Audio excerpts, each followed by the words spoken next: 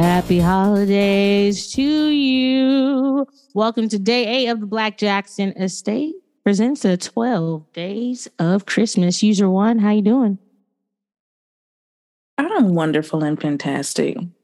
I'm getting in the holiday spirit real big time here now. I wore antlers today.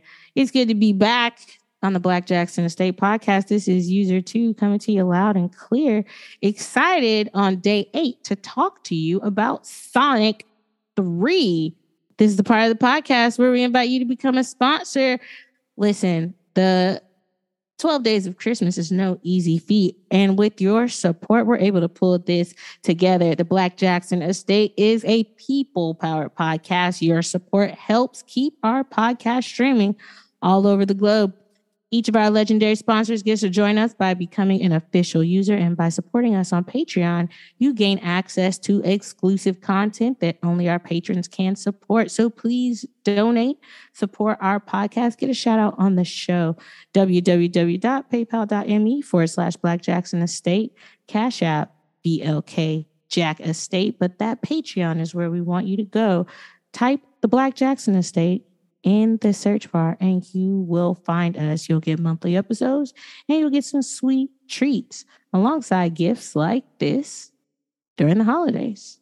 All right. So today's episode is a sweet treat for the users, where we're going to talk about Sonic the Hedgehog and Michael Jackson's notorious involvement with the music that's embedded in this video game. User 1, did you play Sonic the Hedgehog growing up?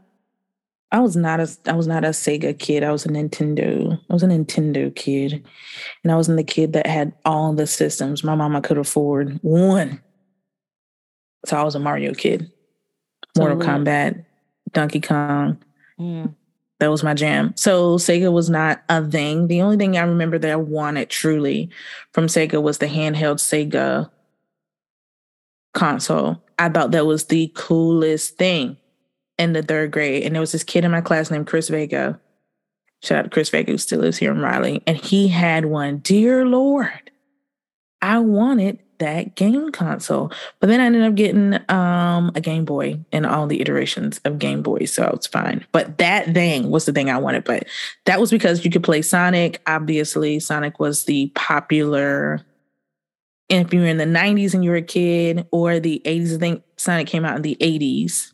But we were 90s kids. So really popular on Sega. There were some other games that were also super popular, but because I was a Nintendo kid and we didn't have multiple consoles, I'm not familiar with a lot of those games. Yeah, I too had a Super Nintendo and I also had a Sega Genesis. And I did not peep that the Sonic 3 soundtrack and game music was Michael until years later. And I'm excited to unpack this because there were so many rumors that were surrounding this soundtrack for years back in the days when we were on the fan forums, where people would allege that there were all these Michael Jackson Easter eggs buried in Sonic the Hedgehog, particularly in Sonic 3, but that a lot of the music was reminiscent of Michael Jackson. And there's some really important through lines to explain how that happened. So we're going to dig into the legend of Michael Jackson and Sonic the Hedgehog and give y'all a little bit of context on how that storyline came to be. So let's backtrack just a bit. User 1, are you familiar with Michael Jackson's Moonwalker video game that was based on the film that came out in 1988, which was also a Sega game? Have you seen that console or that video game before?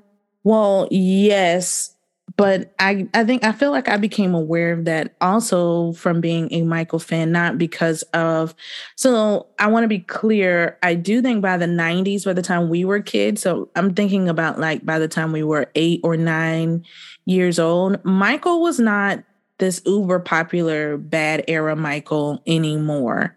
It's still popular, but you're talking about like with kids as a whole, his popularity, I think, had diminished or was in the decline. And so because by the time we're 8 or 9, we're past like 93, we're a little past 93. So it's just a different period. The kids that were playing video games were not playing Moonwalker. or Moonwalker.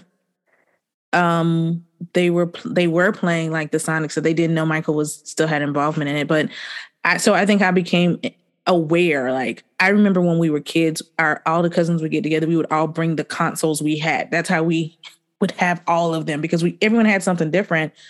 I don't ever recall anyone pulling out the Michael Jackson game. Yeah. So I became aware of it as a fan. Like, oh, okay, this is cool. Michael had this game, etc. Yeah, the Michael Jackson video game, which came out, the Moonwalker video game, which came out in 1990, is something that's really hard to find. And I honestly don't feel like it was on a mass release. We can dig into that one in a different podcast, but that is basically the precursor to Michael Jackson's music ending up in another video game. And so you have to remember here, Sega and Sony have a relationship that is intertwined, where Sony owns Sega. And so when Sonic the Hedgehog launches in 1991, Michael Jackson is given top access to everything Sonic the Hedgehog related. And it was very well known that he was a big Sonic the Hedgehog fan because Michael Jackson loved video games. So we get to 1994 when Sonic the Hedgehog 3 is on its way out, and this music is released, and folks are playing the game and they hear some familiar songs that eventually end up in Michael Jackson history volumes 1 and 2. And so when this project came out in 1994, of course, the music was not released yet on history, but in retrospect, folks realized, okay, these were demos. And so I'm sure when folks were playing this game in 1994, just like the other iterations of Sonic, which was first released in 1991, all of the music sounds like Michael Jackson knockoff music, but in MIDI form, in that old school, like 18-bit form. And so it all kind of sounds like Michael Jackson music, but the truth is, in Sonic the Hedgehog 3, there are actual Michael Jackson demos embedded into this program. Now, the first person who initially kind of exposed this was a fan in the mid-2000s, which is right around the time User 1 and 2 were on the KOP board, MJJ community, whatever board was hot at the time. Mid-2000s, this rumor drops into fan forums that allegedly this is Michael Jackson music, but no one was able to verify it. And eventually, the great Brad Buxer, who now does tours, and many of y'all have gone to visit him in person as he kind of unpacks Michael's discography and what it took for them to create it. Buxer eventually said, yes, Michael Jackson did work on Sonic the Hedgehog 3.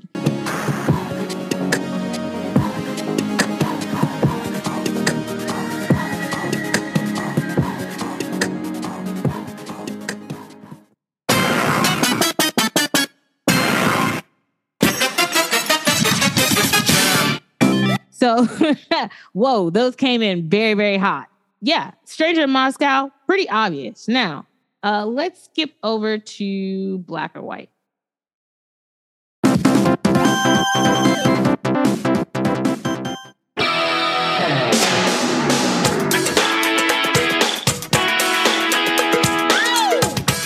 That one I didn't hear as clearly. Did you hear it?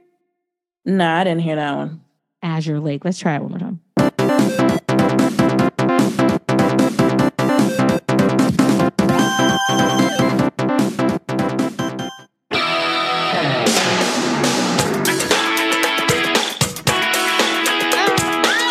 Hear it on that. Well, I heard it the second time. Yeah, that was kind of tough.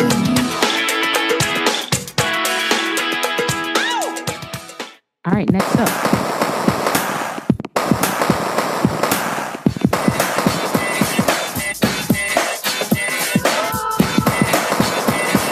Oh wow, the ghost music definitely hit the drums. All right, next up.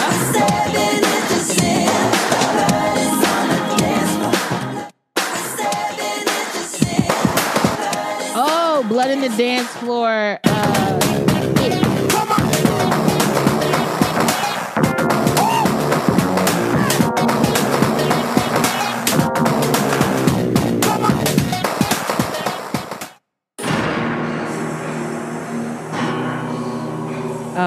Is It Scary, they had to they sped it up a lot. That one was tough.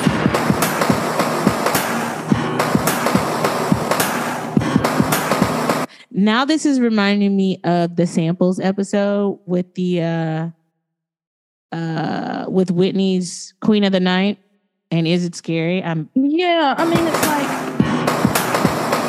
it's definitely heavy on the drums. Mm-hmm. What are you hearing? I mean, I'm hearing it. I mean, I was hearing it more. The ones at the beginning were, to me, great examples of aha. Not that it's not there, but it's like, okay. Well, that speaks to why it was so difficult to prove this theory, and it was a rumor for so long. So here's a couple quotes when Brad was asked about it directly. I've never played the game, so I do not know what tracks on which Michael and I have worked that the developers kept, but we did compose music for the game. Michael called me at the time for help on this project, and that's what I did. And if he is not credited for composing the music, it's because he was not happy with the result coming out of the console. At the time, game consoles did not allow an optimal sound reproduction, and Michael found it frustrating. He did not want to be associated with a product that devalued his music. So when you think about the clips that we just heard, if he is sending over Stranger in Moscow and it comes out the way that we heard, that's probably not what he heard in his head, and he yanked it away. So which one do you think was more influential here, user one? Do you think Michael hated the way that it sounded, or do you think the scandals ultimately are why he wasn't credited? Is it I mean, I think it's for sure they dropped him. I mean, who wouldn't? You have to drop him. He had to be dropped. Yeah, you don't really, I mean, that's that, we feel how we feel about fans, but this is about dollars and cents. Right. Ain't no loyalty in corporate America when it comes to that, right? Like he's a marketing tool, and at the point that he becomes a hindrance and an economic loss, then he's got to go. And that's what happened. I mean, if he wasn't satisfied, it's kind of weird because, again, he also did the game, the Moonwalker game, right? Right. It's the same sort of sound because this is how video games sounded at the time. So I don't know. That doesn't seem to, again, coincide with this idea of how video games just sounded. But he was okay with it before, but now he's not. I think he got canned. I think that's what happened. Ultimately, I'm willing to bet that's what it was because this did come out in 1994. So yeah, he had to go. Yeah. Now, I also think it didn't sound like the songs that he composed, like those few slices of jam and black or white don't exactly translate into what we know as those songs in a video game console. So I can see where there was difficulty reformatting that for the game. But ultimately, they did make it into the game, and Michael just simply wasn't credited. And fans with keen ears are the ones who figured it out. So once again, shout out to the MJ fan, because one thing about us, we don't figure it out. For Michael. Or not. But we're gonna try. We'll be coming up with some crazy ass theories sometimes. Well, actually, they do look like him if you turn the head to the left. The Jaxleys. But I'm just saying, like, if Michael was bitching about the quality, it's almost like, are you serious? This is the quality. This is where technology was at the time. Like, this is it. You're getting the best for this thing. Yeah. We're not there yet. And I guess that goes to, I'm sure he maybe wasn't fully satisfied. I could believe that because he never was with anything. But I think in the end, he was just a heavy liability for Sega. And I think they still liked him. We talked about, you know what I'm saying? Like he those relationships carried over, and how he ends up on Space Channel 5. But that's not a Sega game, but I think some of the leaders who were once at Sega ended up over there. And so that's how he gets involved there. So, I think that there was still loyalty or just like a liking of Michael, and as things simmered down, but it's also just like, I definitely believe they just needed to distance themselves because again, what would you have them do? What would you have them do, user two? If you were the head of Sega in 1993, you've got the biggest pop star in the world working on a video game with you. He's going to write the music. It's going to be fantastic and great. And then the news breaks that he's involved in some allegations of the type he was involved in. I mean, what do you do? Yeah, it would be a no, because this is a children's game. We're targeting children. So any controversy or any suggestion that you could be improper with children is not going to fly. So even as a Michael Jackson fan, I would have told him, nah, maybe not. But the fact that they still chose to use the music is the part that's shady to me. Because if you didn't want to credit Michael Jackson, that's understandable. But to still embed his music in there and pretend that you didn't for 31 years is kind of goofy. Now, I'm assuming he was paid for that, or maybe he wasn't. I don't know, but wait a minute, let me go back. I said Space Channel 5 was not Sega. That actually was still a Sega game. So they brought his tail back and put him in a game. Oh, in the good late point. 90s. Okay. So Space Channel. So, I mean, they had to let him go. But these, again, are also not American companies, American-based companies. You know how Pepsi dropped him like a $2 hoe? Right. And they were like, history, you figure it out. Your history, matter of fact. We're not on that tour.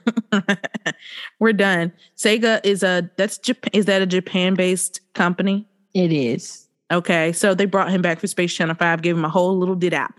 But it's like you had to drop him in the moment. And I'm sure Michael understood that. I don't think he was silly.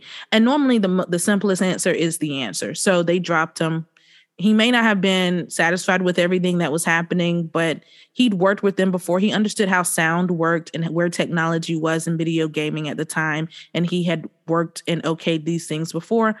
Simplest answer is probably that for the most part, it may be a mixed bag of answers, but for the most part, he had to be sidelined in the moment because it was just a bad move for Sega.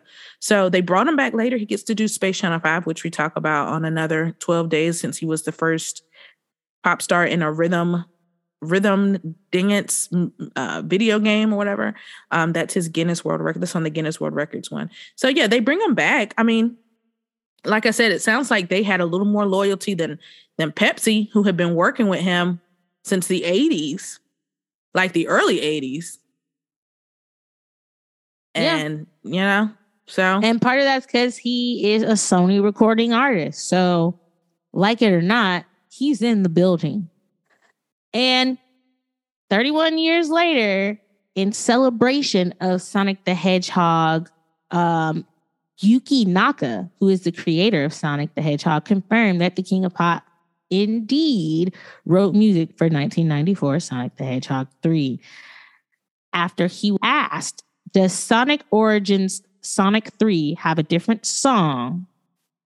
Naka answered his own question, saying, oh my God, the music for Sonic 3 has changed, even though Sega official uses Michael Jackson's music. So, again, the creator of Sonic dry snitches on Sony and says, oh my goodness, Michael Jackson's music is used in Sega official stuff. He did not specifically say just Sonic 3. He said the music for Sonic 3 has changed, even though Sega official uses Michael Jackson's music, meaning Michael's music truly might be embedded in all of these damn games, not just Sonic 3.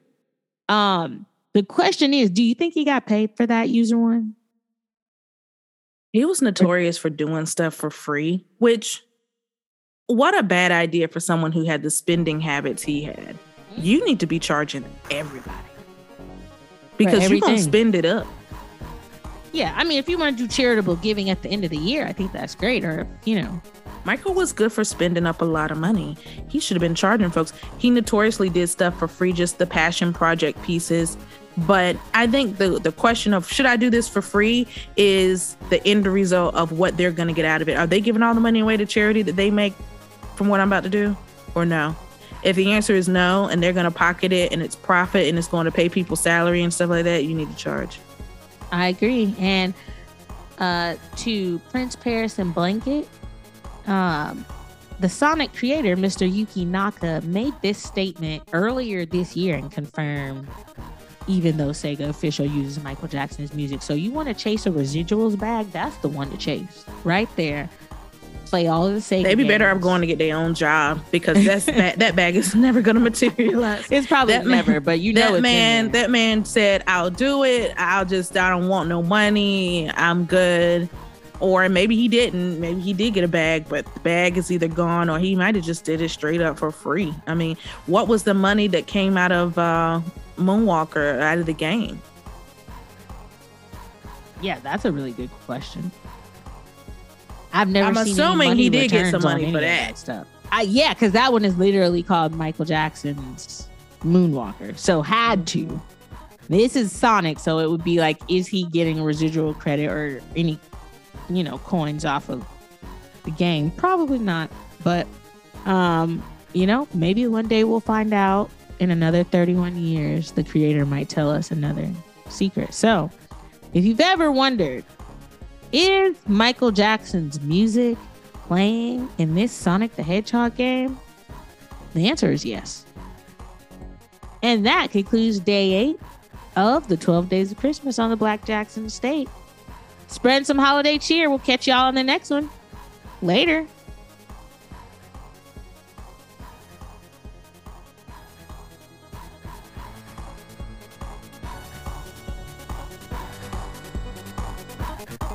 Thank